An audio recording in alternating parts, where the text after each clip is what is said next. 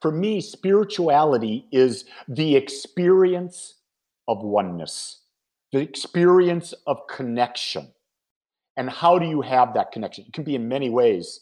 It can be through meditation. It could be walking in nature. It could be consciously having a conversation.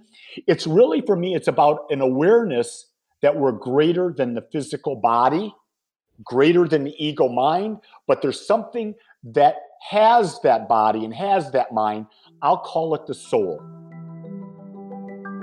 With no limitations, what does your perfect day look like? What if it's possible to live like that every day? Would you wake up after 9 a.m, have perfect health, maybe fire your boss, have the money and freedom to do what you love most? The world is your oyster. Where would you be? Who would you be with? The possibilities are endless. Whether you believe it's possible for you or not, you can make more, work less, and live free. Welcome to Freedom Hack Radio, where entrepreneur, best-selling author, world traveller and adventurer, Bryce Robertson and special guests crack the code on money, health, relationships, spirituality, and having fun doing what you love most. Be inspired to create your own self-designed freedom lifestyle. G'day and welcome back to another exciting episode of Freedom Hack Radio, where you learn to work less, make more, and live free. I'm your host, Bryce Robertson, and today I'm very excited to introduce our special guest, Reverend Lee Wallach. Reverend Lee Wallach is a master teacher of how to better self-love through conscious living. He is the founder of the Agape Center for Spiritual Living in Plano, Texas. Agape is an inclusive spiritual community where individuals can come to learn, practice, and share their journey of self-discovery. Reverend Lee teaches a practical spirituality that includes meditation, affirmative prayer, affirmations, forgiveness, visualization, and gratitude. Reverend Lee loves to travel and experience the many aspects of spirituality around the world. Reverend Lee has taken sacred pilgrimages to various parts of India, Nepal, Mount Kailash, and Peru. Through these travels, he sees how that in order to have a meaningful relationship, it all begins and ends with self-love.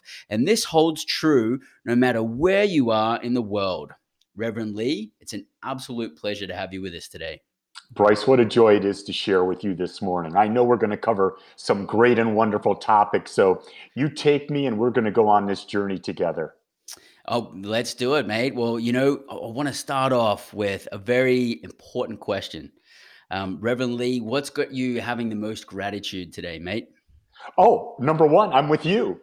I'm living my dream because I set a conscious intention to find how can I get this message of self-love to the world.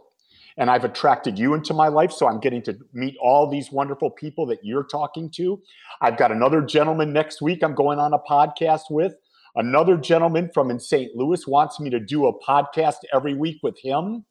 My YouTube is growing faster than ever right now. We're at 4,900 subscribers, going up about 200 a week. And so this is a time right now where growth is happening and you've got to take advantage of it. But you've got to change. You can't do the old way because the old way will never come back. So I'm excited. Here I am. I'm going to be 69 years old this June, and I have never felt younger. That's awesome because, feeling your energy and enthusiasm, it's like, I wish more 20-year-olds had that much enthusiasm, That's awesome. So, Reverend Lee, you got a super interesting background. You went from 32 years as an entrepreneur and business owner and then changed direction of path to spirituality and teaching self-love. Do you want to share a little about that experience? Oh, God. Yeah, it's my joy. I was brought up by a mother who came from Sicily, a father whose parents came from Poland, highly ethnical, Catholic by birth, Catholic by upbringing. In the age of 15, I went to the seminary, lived away from home for a year. After a year, they said, you're not going to come back. You asked too many questions. I said, great. I was 15. I didn't really care. I didn't know what I was doing. And so I started pursuing the American dream. I went to school in Dearborn, Michigan. And I was surrounded by people or children or kids who were sons and daughters of Ford Motor Company executives, General Motors executives. And so I remember I had a great friend, Greg. And Greg's father was a vice president in Ford Motor Company. He had a wife, 2 kids. They lived in this great house, country club. I said, that's what I want. And without a doubt, I came to a point where I was a vice president of marketing for a large insurance company. I had the exact same type of house as Greg Sloff did. I had my wife, 2 kids, country club membership, cars. And I said, what's missing? And so at the age of 54, I left the corporate world and I went and got a master's degree in consciousness studies and became an assistant minister at a center here in Dallas. And about a year and a half in, I said, this is playing small. And I said, let's start your own work, because I wanted to talk. I didn't want to be a support person anymore. I was a support person all my life. And now what I uncovered is each one of us has a uniqueness that's desiring to be expressed. And so mine is, I love to talk. I love to share my message. And I love to challenge people's opinions, because I find that when I'm challenged, I grow. If I'm not challenged, I don't grow. So I am learning the Eastern modality of unattachment. And so with that, it's a journey that never ends. So I am a minister, a New Thought minister. However, every day I'm learning more. I'm reading, I'm watching YouTubes, I'm associating with people that challenge you. And I can't tell you enough. If you're not growing, you're dying. Absolutely. Absolutely. I actually literally had that discussion this morning, and I completely agree with that. I want to rewind a little bit, and I want to get inside your head, and I want to get inside your heart when you were experiencing this moment of something's missing. I've got all of the material things that I wanted, achieve those goals, check that box, but what was that experience like? What did that feel like, and what was going through your head? It was an emptiness that for so many years I tried to fill with external things. If I got my new car, if I got my next promotion, if I got the bonus, if I got a health goal that I achieved. I was always looking for the outside. Did I go out socially and start drinking? I realized in the year 2000, I had something go on, and I had a test. I had a hearing problem, and they asked me to get a test. So I went and got an MRI, and I was told that I had an acoustic neuroma. I had a brain tumor. And that startled me, because I never thought about mortality in any way, shape, or form. And so I went, and the doctor says, well, we're going to have to do brain surgery on you. And what's interesting, Bryce, is that my father had brain surgery 5 years earlier, where they literally drew four holes, cut open his skull, popped it open, took his brain out, and for 9 hours took a tumor about the size of a golf ball out of his head. Wow. And I had found spirituality at that time, and I said, I think I can heal myself. And so I ended up getting into a meditation practice. I got into a practice of visualizing Pac-Man in my brain eating away at the tumor. I also became a vegan, because I read a book that said if I become a vegan, my body will spend less time digesting and can spend more time healing. And so I said, if these spiritual principles work, let's test them. Mm-hmm. And so I did that for 1 year. 1 year later, I went back, had an MRI, no tumor. And so all of a sudden, I got that there was a power within me. There's a power within everyone, but we're not using it. And so when we come back to your question, what was I feeling? I can describe it now better than I could then. But there's a difference between feeling and being alone than being lonely. And what I've come to understand is that when you're lonely, you're seeking external things to try to fill this God-sized hole that cannot be filled. But yet at the same time, you're born alone, you die alone, but you deceive yourself to believing that you're not living alone. When in retrospect, as I'm talking to you right now, you're a secondary character in my life. It's really me alone, Lee Wallach, this unique individualization of the infinite. I'm experiencing life. I'm creating my life, creating my movie, and I've got you in right now in this chapter as a character in it. And so when you're alone, you realize, wait a second, I'm whole and perfect as I am. There's nothing missing in me. Who am I judging myself against? And that's a big thing to understand, is that most depression, most anxiety comes from the fact we're trying to live up to unrealistic expectations set either by ourselves or we've allowed others to set for us. Or subconscious programming that's like happening through the media and whatnot, which some of which probably led you to think that like the material country club and the nice car and all that kind of stuff is going to solve all your problems, right? Yep. Not to say that those things are bad, but if you're putting the weight of those things solving your problems on your shoulders, it's like it's not going to fulfill. Exactly.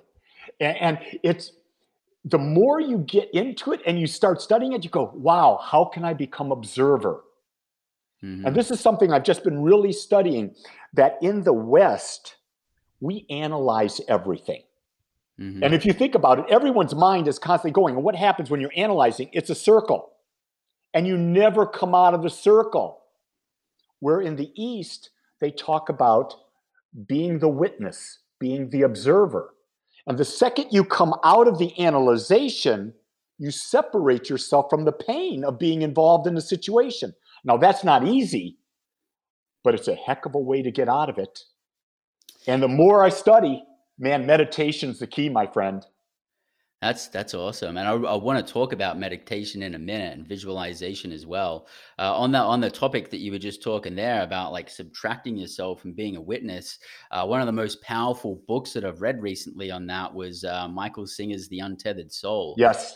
And I found that for me personally, that was something that it really resonated with me, because I was taking on a lot of other people's, like someone who I really care about their opinion. I was like taking all of that on. If I heard something, maybe it was like criticism or whatever, and I wasn't just witnessing it and then making a decision. I was like actually taking it on. So I found that book to be very, very helpful. You said something before about visualization and the Pac-Man eating away at the tumor in your brain, right?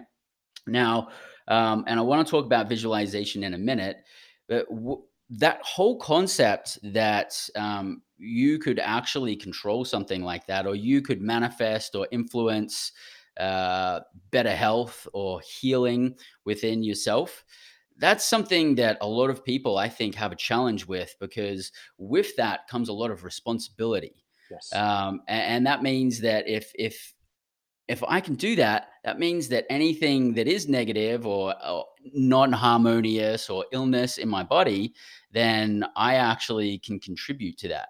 And I have the responsibility. And do you want to talk a little bit about that responsibility and how we can handle that? That scares the heck out of people. 100% personal responsibility for what you experience. So you notice I didn't say not 100% responsibility for what happens to you. Mm-hmm. Because we're in a world, 7.5 more billion people. Nature, all that can happen, but how you respond to it, that's a choice. There's no question about it.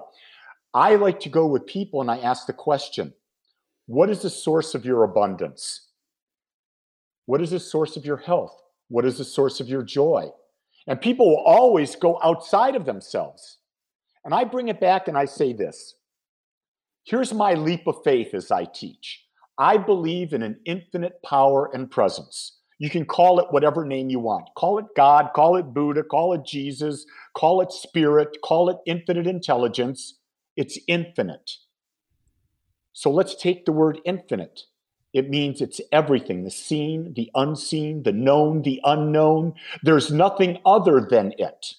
So what did it do? It created everything out of itself. Therefore, having done that, it created everything out of itself, which means you and I and everyone are creations of it.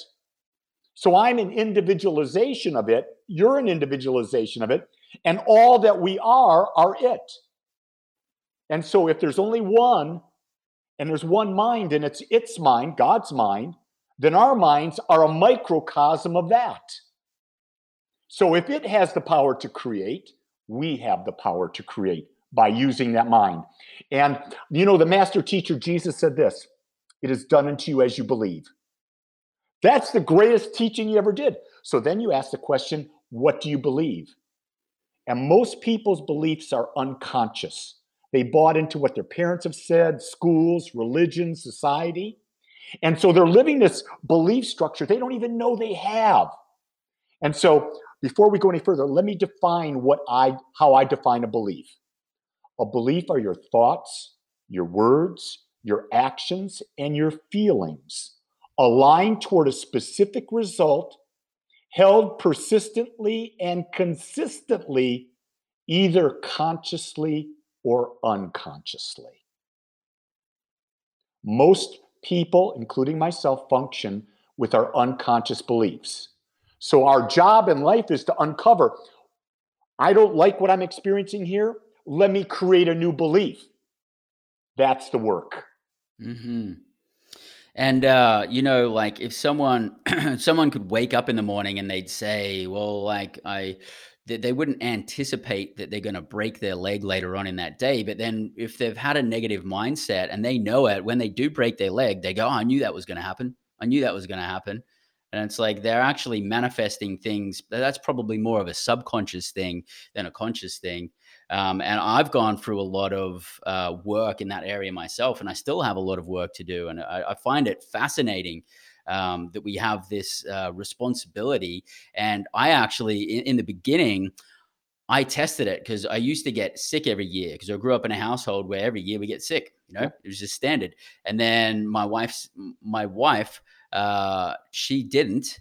And she's like, why are you sick? And I'm like, well, because it happens every year. And she's like, you don't have to get sick every year. And then she made it like really uncomfortable for me. She made it like a bad experience, like, ooh, gross. You're like sneezing, get away from me. Like, you don't need to be sick. And it became that uncomfortable that I just like, all right, I'm going to try not getting sick. And then that was like 8 years ago and I haven't been sick since. So it actually really works and it's powerful, but you have to try it on for size and give it a go because it really does work. So I've heard spirituality explained in a variety of ways. How would you best explain what spirituality is? First off, everything is spiritual. If the divine is infinite and we're expressions of it, then everything is spiritual. For me, spirituality is the experience of oneness, the experience of connection. And how do you have that connection? It can be in many ways. It can be through meditation. It could be walking in nature. It could be consciously having a conversation. It's really, for me, it's about an awareness that we're greater than the physical body, greater than the ego mind, but there's something that has that body and has that mind. I'll call it the soul. The soul to me is the microcosm of the macrocosm. So you have a soul, I have a soul, and that happens. And so spirituality, if it's not practical, why even think about it? So many times we hear about, I want to be spiritual, I want to be spiritual, I want to travel here, travel there. It doesn't matter where you go. You could be right where you are now. And if you can tap into the allness that is life and have that experience, oh my God. It's as simple as this. I studied Tantra for years. And there's a difference between a conscious physical connection with your partner and an unconscious physical connection with your partner. And the conscious connection is when you're looking into your partner's eyes as you love them and you see the soul. And your breath is aligned with their breath, and their breath represents life, because without the breath, there is no life. And if you're breathing at the same rate your partner's breathing, and you're looking into their eyes and they're looking into yours, there is a union there. And remember, the word yoga is not about postures and doing things. The word yoga means union. And any path to coming together into oneness is a path of yoga.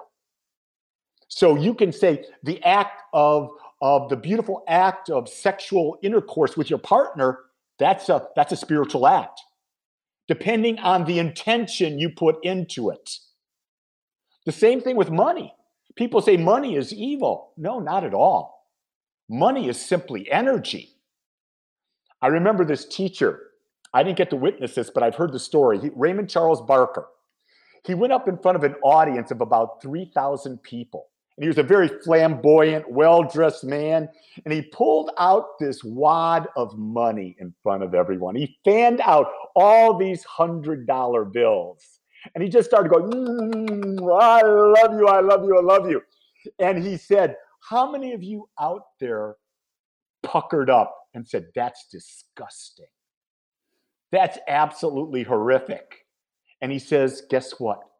You will never have money. Because all money is energy. Had I had my little grandson up here, 5 years old, I picked him up and I kissed him and I said, I love you, I love you. You would have not had a negative reaction at all. But the fact that you had a negative reaction to money tells me you'll never have it. Because all money is, it's an energy. So if I bring greater and greater service to people in the world, guess what? Money comes back to me because it's an exchange of energy. I absolutely agree. And that's a great point. And you were talking about earlier, you were talking about tapping into spirituality. How do we tap into spirituality? As I've matured and gotten older, and I've studied meditation under, I can't tell you, I've studied it under Paramahansa Prajnanananda, who's the leader of Kriya Yoga, who's a direct lineage of Paramahansa Yogananda, who was the autobiography of a yogi that was a hugely popular book. So I've done Kriya Yoga with him. I've gone to India and studied it. I've learned Vipassana. I've done 7 10-day silent meditation retreats where you can't talk, you can't read, you can't write.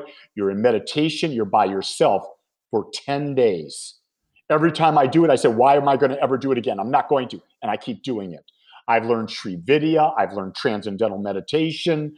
I've done it. And what I find is that when I understand that there's an infinite, that my connection to the infinite means I cannot describe the experience, because in the infinite, there's no duality. So it's actually going, your mind becomes so blank that you don't even know when you're there. And yet, you're recharging at a level that's unbelievable. Because when you tap back into that infinite source, you become rejuvenated. And then what life does, it says after you come out of that beautiful recharging, life wants you to love. And you get the opportunity. Can I witness people? Can I accept people as they are? Can I accept life as they are? And then you've got a lot to give because you're recharged. And then when you've given enough, what do you have to do? You go back in. So you become, the way I describe it is you're like a love panel, like a solar panel, where you've got this love panel that is you. And the way you recharge it is you meditate. Once you've meditated and you're charged, then you give out love. And it's a cycle that you start to build. So one of your core messages is self-love.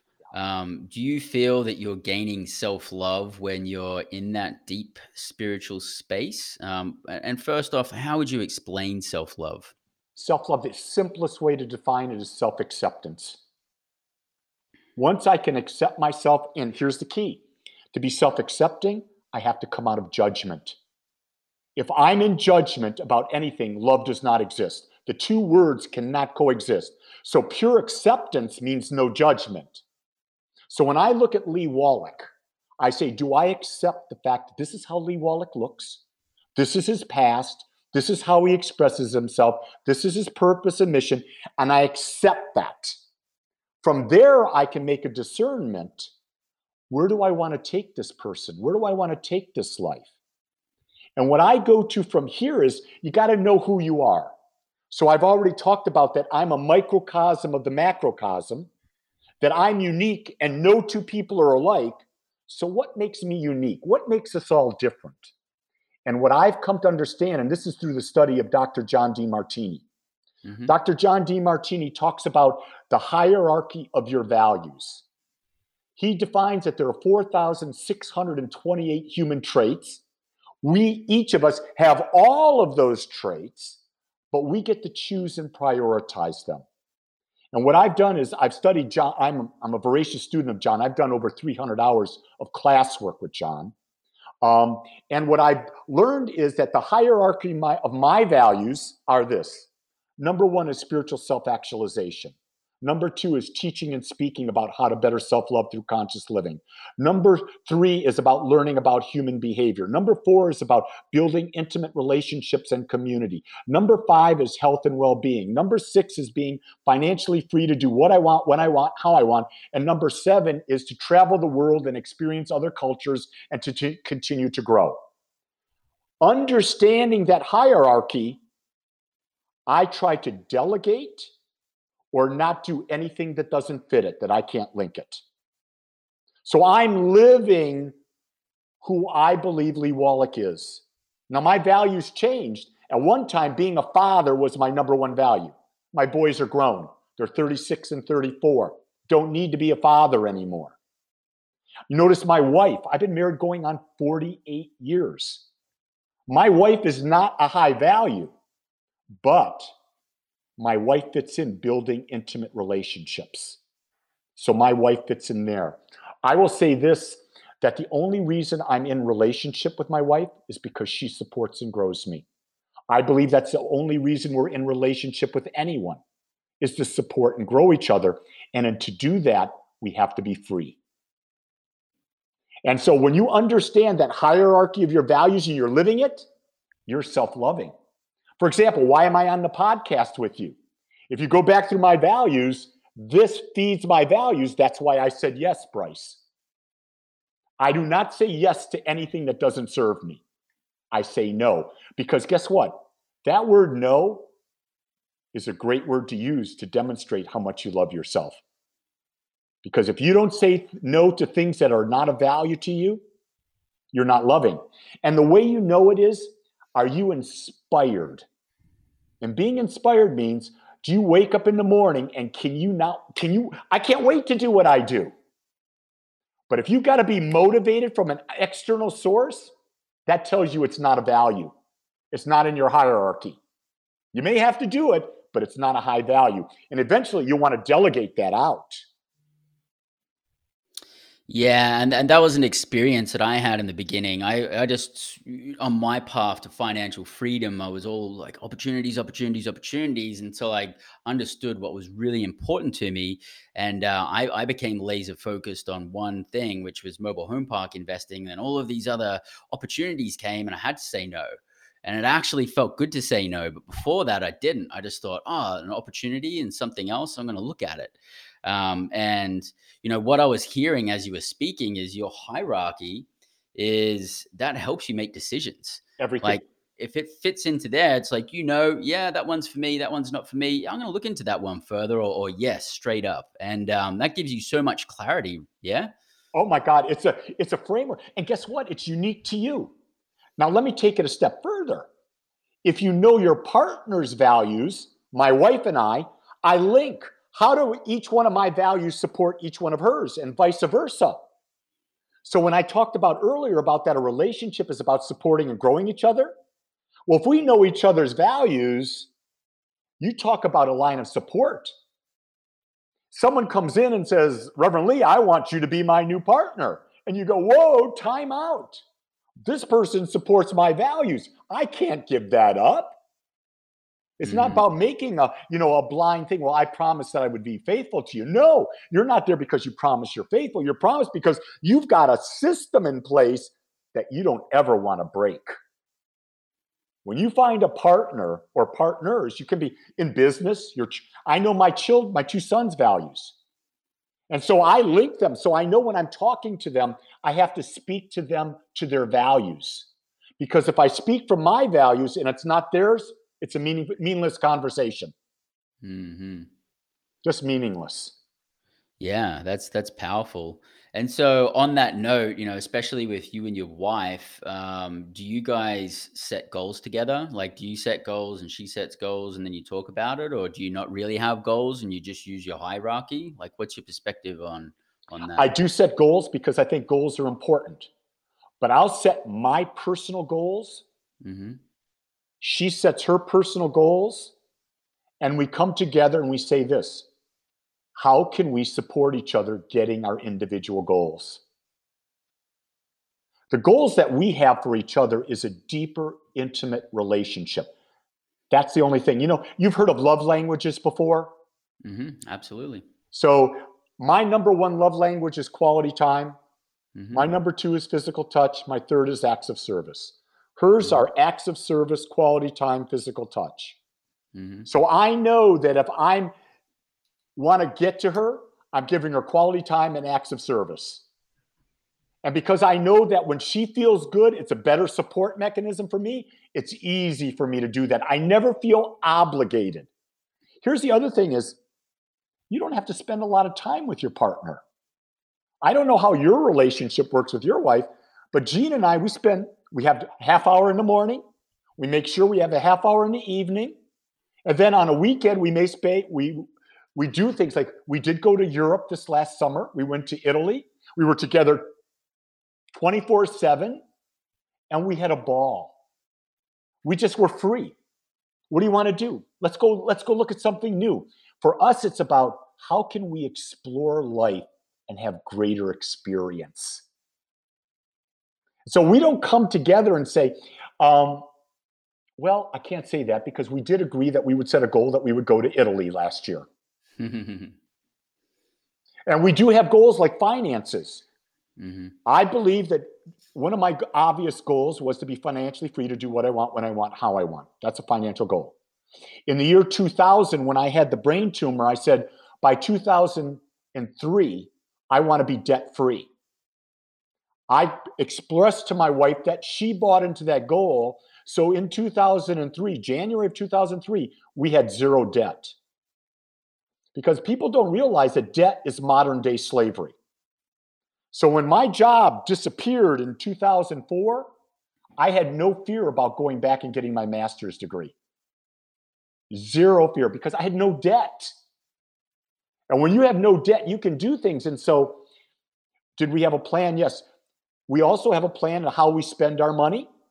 We have a plan as how much we save. You see, most people don't save. Most people are spenders. Jean and I agreed that we save 30% of whatever we make.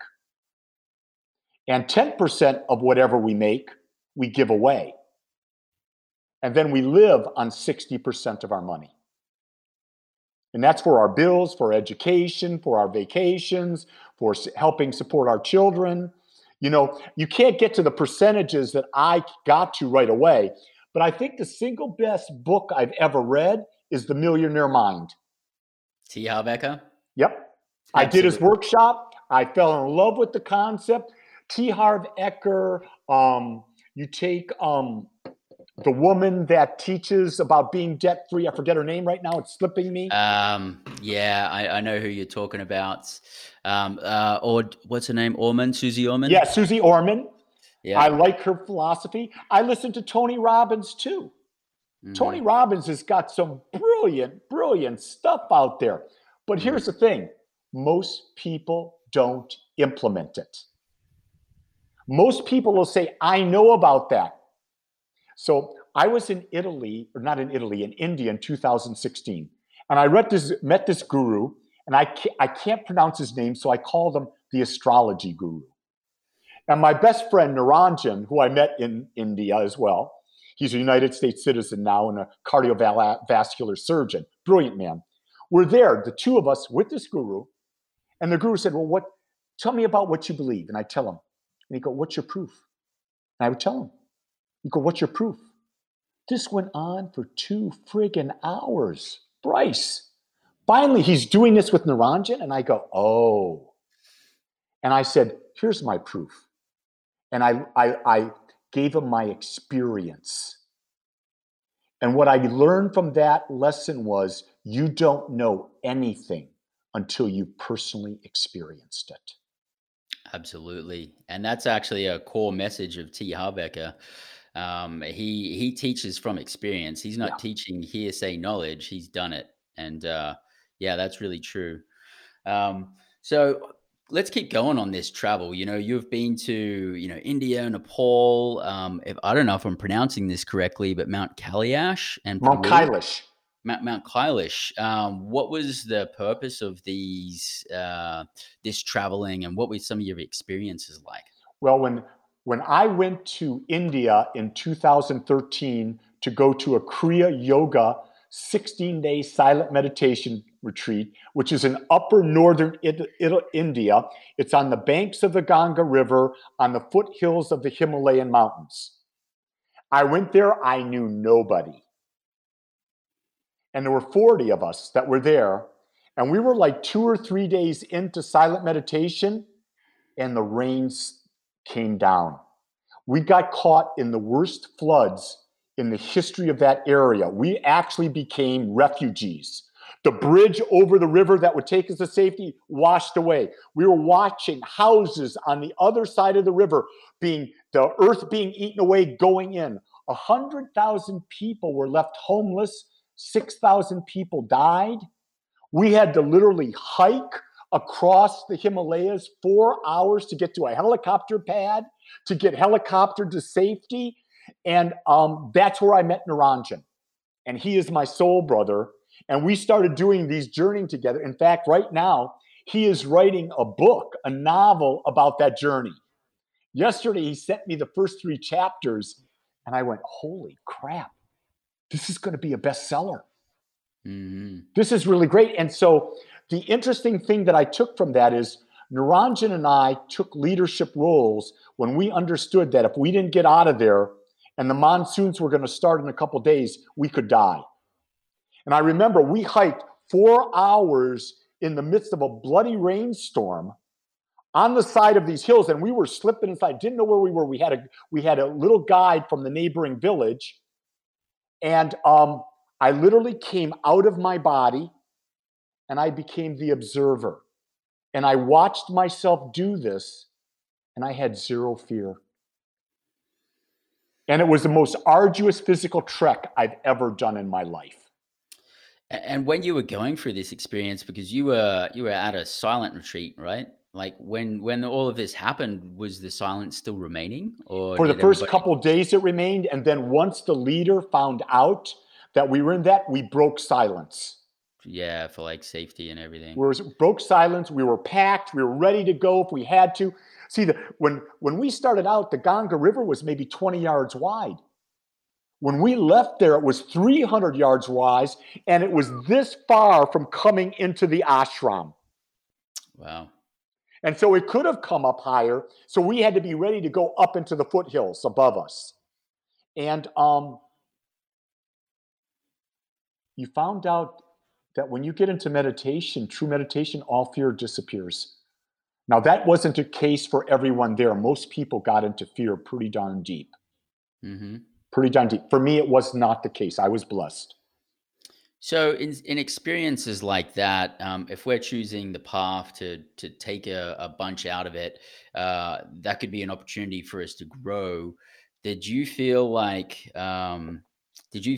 you learned a lot from that experience and had a lot more gratitude for other things? Or because you were so calm, maybe you didn't have that effect? Oh, gratitude was prevalent. I mean, I think about where I live in the United States, what a paradise this is. That was my first trip to India. I've never seen poverty like I witnessed. I mean, I got taken into places in Delhi that blew my mind. I took a side trip. Once this was all over, I got back to Delhi and I took a trip to Agra, which is where the Taj Mahal is. I had another adventure there where I was being led around by someone I didn't know how it happened. And I was in the bowels of Agra saying, holy crap, they'll never find me here if something happens. And I just said, okay, let's trust. Let's ask the questions. Let's be divinely guided. Don't be in fear. I was on a motorcycle, not a big Harley, but a Mhm. smaller motorcycle. There were 4 grown men riding on that, and I was the back one. Going down the streets, I didn't know where I was. I mean, we were 30 minutes, and I'm going, where am I being taken? Okay, be calm, be an observer. Yeah. It's just fascinating, but it's almost like, Bryce, when you become young, you have no fear. When you get older, you tend to get really cautious and fearful. But if you've meditated and you're tapped into source energy, there's no fear. So you just said when you become young. When you become young. So and this is coming from someone who's 69 years old. I'll be 69 in June, yeah. 69 in June, and you're talking about becoming young, which most people at 69 aren't talking about. Do you want to talk on that a little bit? Oh, yeah. Your age and what you can do is a mental attitude. No question about that. Your body, your growth in your body will do that. So, for example, 2018, I took the journey to Mount Kailash. Mount Kailash, for most people don't know, it is the most sacred place in the world for the Hindus, the Buddhists, the Tibetan Buddhists, the Jainists. Mount Kailash is this mountain, and it's considered, if you take the 3-day trek around the mountain, you release all of this karma. And the trek that you take, you're taking it, and you're between 12,000 feet above sea level and 18,000 feet above sea level. This is not for the weak of heart. That's altitude. Yeah. That altitude is beyond anything. And so I trained. Now, we had people that were older. They took a horse. They got to ride a horse around. They still had to deal with it. I trekked it without any problem. There was one day where only 5 of us took the journey from the base where we were to go up from 15,000 feet to 18,000 feet to touch the glacier face. You cannot climb to the summit. It's forbidden. No one's ever climbed to the summit of Mount Kailash. It's like a pyramid. It's actually really spooky looking. Really spooky looking. And I was one of 5 people that went to the summit without any fear, without any problem. And it was a it was about a 6-hour hike up and a 6-hour hike back. And while we were hiking, it was sunny, it rained, it sleeted, it snowed. And you find when you're tapped in and you keep yourself young, see, people don't realize this body temple, it's your vehicle to experience life. You got to treat it good. So I eat good. I drink healthy water. I exercise. And I was about to do a trek May 15th where we were doing an 8-day trek into the Himalayas, and they wouldn't let anyone in that was older than 55. I had to go talk to the owner of the trekking company. I had to get a doctor's certificate, provide them all these other proofs, and they were making an exception for me. I don't buy the fact that my age represents what I can or cannot do. People can buy into that, though, Yeah. I mean, I just turned 40 the other day, and I feel like really young and fit, and Yeah. I'm on top of my game. And I remember, like, I don't know, it would have been 10 years ago or 12 years ago, I met this guy who was, he looked really, really healthy, but he also looked like he was a little bit older. And he was like 83, and he Yeah. was still running 100-mile marathons. Oh, geez. And I'm like, why do you look the way you do, and why? And he's like, well, because I run, and I've always run, and I've always been healthy. It's like, for him, there was like no other option. It was just like the only possibility. Moving forward, I actually, every morning I've got a morning ritual. I do breathing exercises. I do visualization. I have gratitude and a little bit of meditation. First off, do you have some daily rituals that Most you do? definitely. Yeah. Do you want to talk about those? I've been meditating twice a day since 1998. Right now, through this pandemic that we're going through, I'm actually meditating 3 or 4 times a day. But one of the things I found is that my wife developed a physical challenge. And so I decided to invite her last August 1st that we would meditate together every morning. So at 5:30 in the morning, she and I meet in my room downstairs here where I'm at. We sit and we do a guided meditation, a Joe Dispenza meditation about opening up the energy centers, the chakras. We've done that every day since August 1 together. If we're not together, if I'm traveling or she's traveling, at that time, both of us will be meditating because we have made that commitment. So I meditate with myself at that time with her. Then at 7 o'clock, once the pandemic started, I lead a guided meditation for people all over the world that they can join me. Once I do meditation, I do my visualization. I create my day in my world. And then what I do is I then do some reading. Right now I'm reading Osho. I'm really enjoying Osho right now. He's an Eastern guru. And I'm reading his book. The one I'm reading now is on awareness. And I'm really getting a deeper and deeper clarity of what does awareness mean? And the levels of awareness. Once I do that, then what I'm doing is I'm making myself a really healthy breakfast. After breakfast, I'm going on a walk, taking a 3-mile walk with my dog, my yellow lab that's blind. And my son joins me, so I'm having time to connect with my son, take my dog for a walk. After that, I do weightlifting because I believe you've got to take care of the body. And if you're not using your muscles, you're losing your muscles. After I do all that, now we start our day. And like all of the most critical and important things have already happened in your day.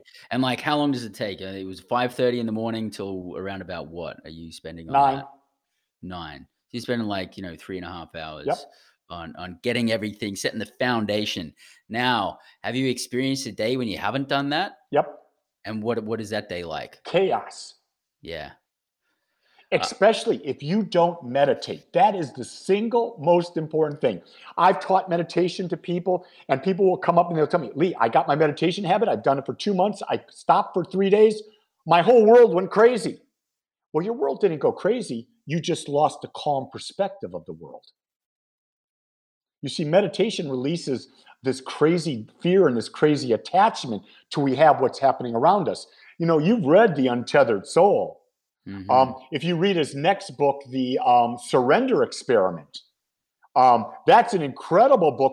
Because he actually takes his life as the CEO and founder of this computer software company, and how all of a sudden one of his people did some things, and now he's under a full-fledged investigation by the IRS, the SEC, and he describes how he dealt with it from the observer that came because of his meditation practice. Oh my God, it's one of the best stories. And if you're really interested in Michael, he has a class that he's offering online. I think it's like $300, 10-week class. Take the class. Really? Okay. This man is a teacher. Now he's going to be very repetitive, but that's okay. The repetition helps it sink deeper and deeper into your mind. That's programming. Yep. Selected programming. Yep. So meditation and visualization. Do you implement visualization a lot in your life? I know you said that you anticipate your day. I do the same thing. I anticipate my day. Sometimes I anticipate how my workouts are going to work. Maybe big business meetings or something to do with improving a relationship. And I also have long-term visualizations as well. What's your take on visualizations? Do you do one once and then put it to bed and then have faith knowing that it's going to come together? Or do you sort of stack on top of the same visualization in the future? Like maybe something for like one of your bigger core values of getting the word of self-love out there. Are you visualizing that like all of the time? I have a great vision that I will touch millions of lives, but I'm only touching thousands right now. And so I can't make that quantum leap. I hold the vision of the millions, but every day I visualize what's my next step. What's that next step? What does it feel like? What does it look like, and I'll spend 2-3 minutes visualizing that. And then I see that and I literally step into that picture. I think what's really people forget is that create that image of life and then you step into that image and then you embody that. I had a teacher when I was getting my master's degree, a gentleman by the name of Dr. David Bressler. And he is a visualization expert out of UCLA Medical Center. And David talked about this one case where he was referred a gentleman to him for pain management. This gentleman had stage 4 cancer, had tumors all over his body, was carrying around an IV drip with chemotherapy. There was no hope for this dude. He was dead. So David got him and asked him to sit down and said, just do as I say. And he asked him to sit down and he said, close your eyes. And he got him into a quiet place. And he says, I want you to look around and figure out what is your inner advisor. Is it a person, an image, an animal? Turned out this guy was a pretty big guy, 6'3", pretty good sized man. Turned out his inner advisor was a chipmunk. And David asked him and said, what's your chipmunk's name? And he says, it's Chip. And he said, so ask Chip if Chip can help you get rid of this pain and stuff. And he asked, and Chip said, yes, I can. But Chip said, I have a condition. And so David said, well, ask Chip. So he asked Chip the condition. He says, for the next 3 days, I want you to take Cheerios and put a raisin in the hole and eat them for breakfast. So anyway, they came out of this, and this guy did that. 3 days later, he comes back in. David guides him into the hypnotic state again. And there's Chip. And Chip asked him, did you do what I said? He said, yes. And he says, will you help me? And he said, Chip says, I'll help you, but I'm going to have to bring in some friends. He says, okay, who are they? It was Wally the bear, Heckle and Jekyll the magpie, and Bambi the deer. And he says, will they help? And he says, yes. And so they began. And what he saw was Wally the bear clawing at the tumor. The two magpies, Heckle and Jekyll, picking up the pieces he clawed and carrying them, flying them out of the body. And then he pictured the deer, Bambi, licking the wound and stopping the bleeding. This went on for 2 months. 6 months later, he went back to the doctor. There was not a tumor in his body. Cancer was gone. 5 years later, there was no cancer. That's the power of visualization. Why wouldn't you use that to create your life? Absolutely. And for our listeners, where can we start? For someone who hasn't started with visualization, like, what does it look like for a beginner? I would say, let's take the idea of a relationship, because we've all been brought up with the idea that relationships are difficult, that they're hard. What would it look like? What would it feel like for you if a relationship was easy? What would it feel like for you if you could have pleasant conversations with people and understand and not argue? What would it feel like for you if your partner gave you the freedom to be yourself? What would it look like for you if you were not jealous, that you were not possessive? What would it look like for you if you could give love unconditionally? That's all you have to do, that short a period of time, and let that feeling come into you and anchor it in your heart. It's as simple as that. It doesn't have to be a complex thing. So you're basically sitting there and you're resonating on the things that you want, not the things that you don't want. Yep. The things that you want, and then you're mixing, your heart and emotion with that to amplify it as well.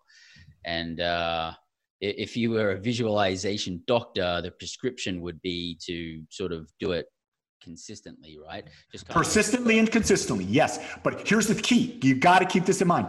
It's just not seeing it. It's not speaking it, but you have to feel it. The feeling gives it the power. Mm-hmm.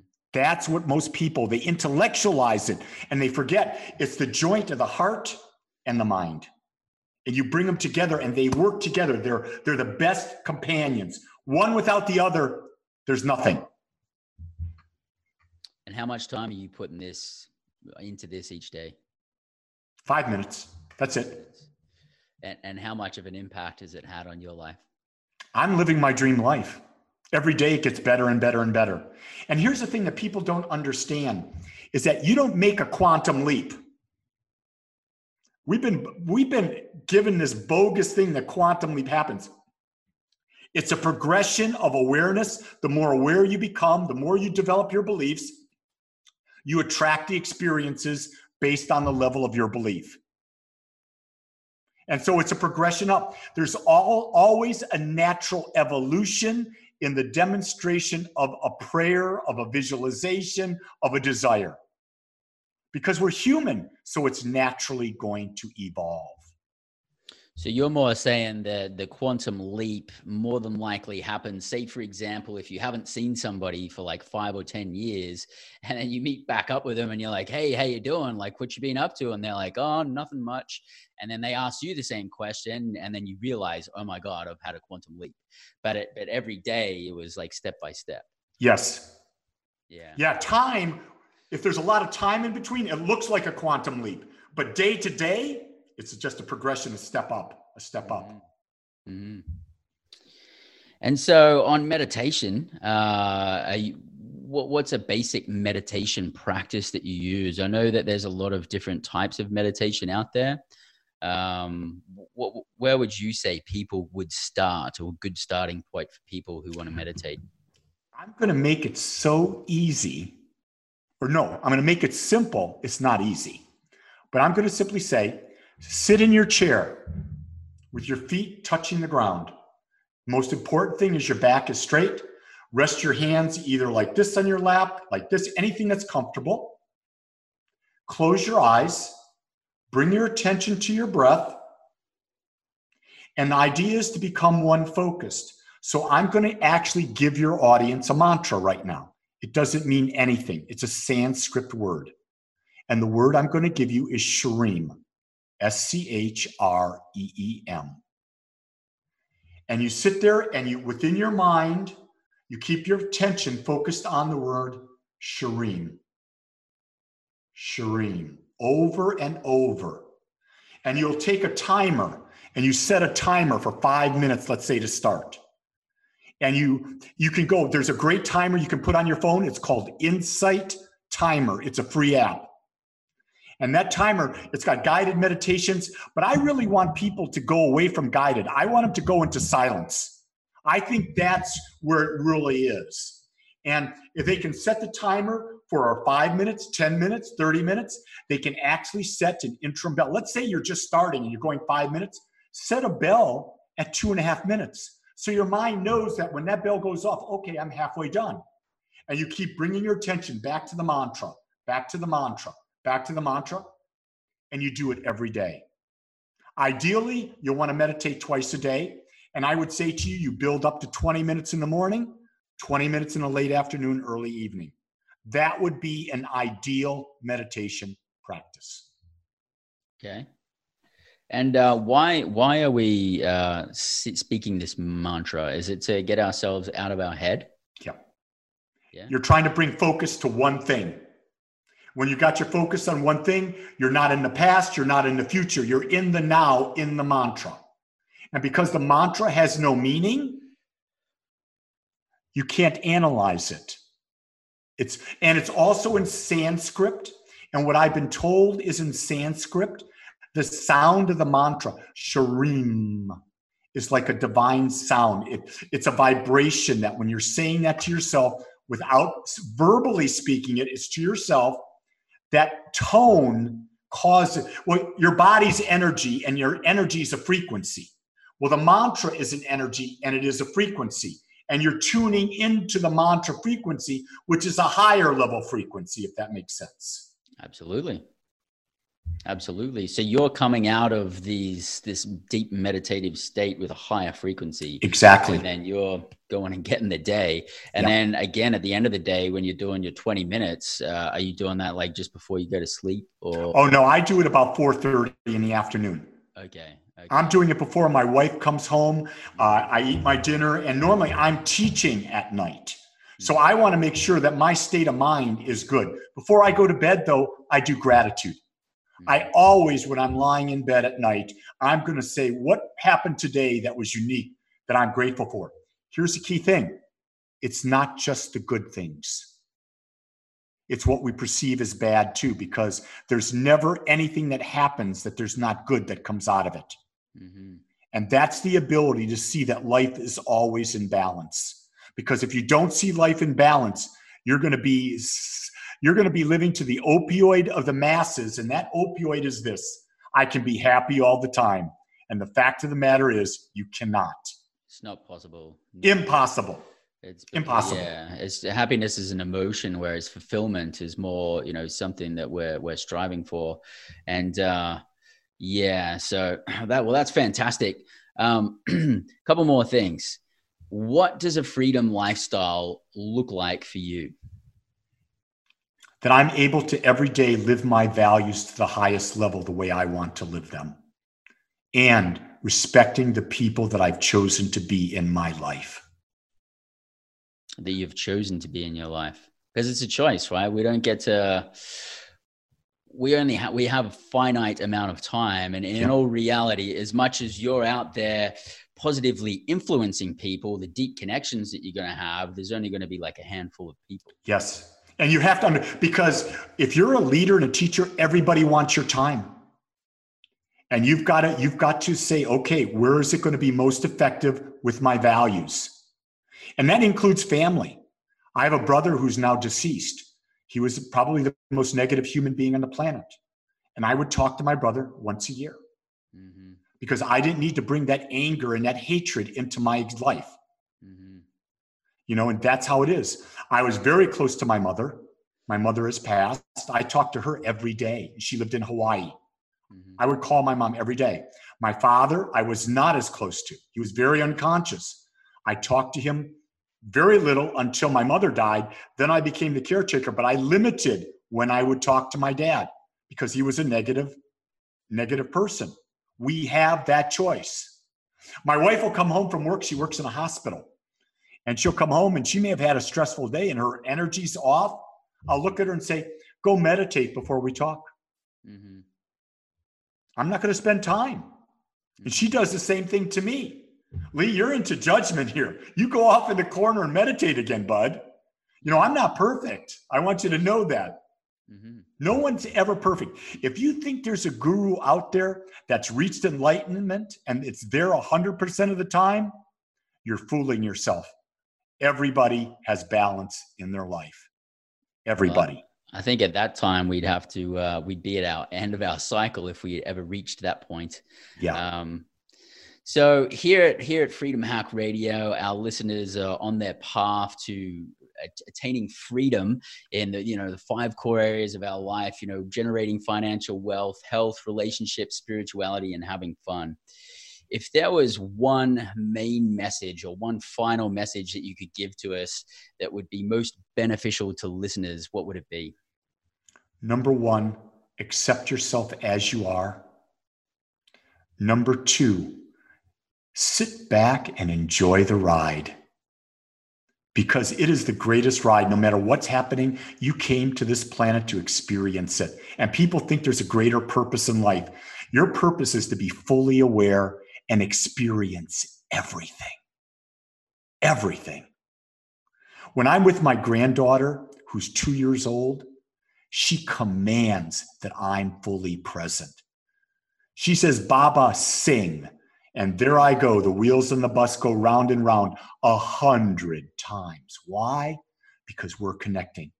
And that joy when she picks up that FaceTime Live and she sees my face and goes, Baba Lee. And I go, that's a moment that you cannot get back. Be present.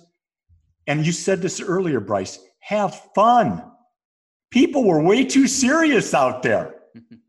Do what you love. Find out what you love to do and find ways to do it and serve greater numbers of people, and know that abundance comes back to you in love, in money, in spirit, in connection, in everything. That's my best. Awesome. Thank you very much.